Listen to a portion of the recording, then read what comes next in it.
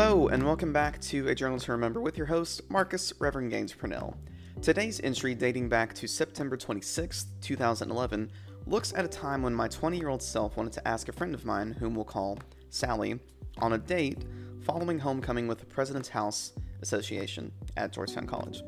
Being a month into my time at Georgetown, I had grown close to a friend who we'll call Jordan, that soon became one of my fraternity brothers in the President's House Association, which, oh yeah, I was in a fraternity, spoiler alert. Aside the point. Jordan and I bonded over our love for Christ and ministry, as well as getting to know one another from orientation a month prior. In the midst of this, Jordan invited me to his fraternity's homecoming dance and encouraged me to bring a date. The one person I had in mind, whom we both shared similar interests, was a woman named Sally. We got to know each other through orientation, Common Grounds, if you remember that episode, I think 2 or 3 episodes ago, and a couple other things going on at the college. While I don't remember how I asked her to be my homecoming date, I do know that it wasn't how I did with my... I do know that it wasn't how my 15-year-old self did with Sherry. Hey, callbacks for the win. Anyway, Sally said yes, and we went to homecoming together. Following homecoming, I felt like asking Sally on a date. I sought Jordan's counsel, and this is where today's entry picks up. September 26th, 2011. I feel so relieved after talking with Jordan earlier tonight. Ever since homecoming and making an attempt to ask Sally on a date, I felt troubled. Earlier tonight, God placed on my heart and mind to talk with Jordan about it. We walked around the quad a couple times, and he was straight up about Sally. He was telling me how he used to have a crush on her during his freshman year of college. He was a junior as well, just like me.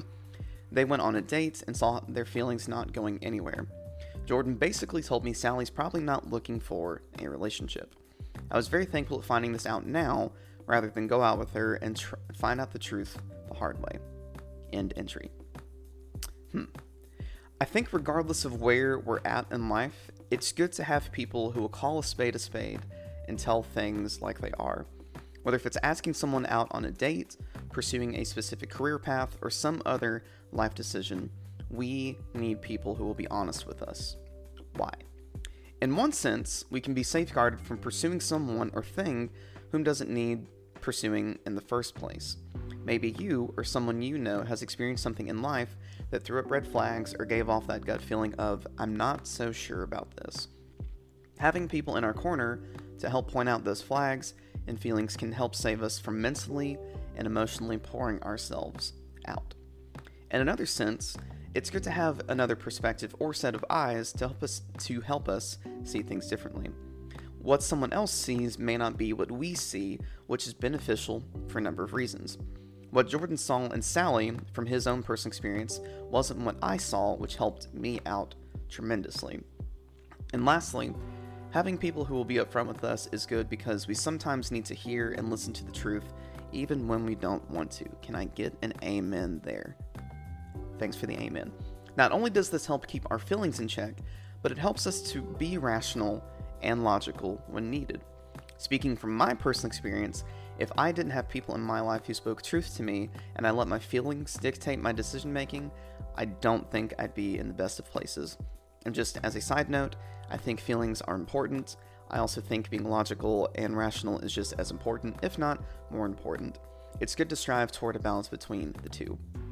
So, like Jordan was for me at the time, I wonder who exists in your life that speaks truth to you when needed.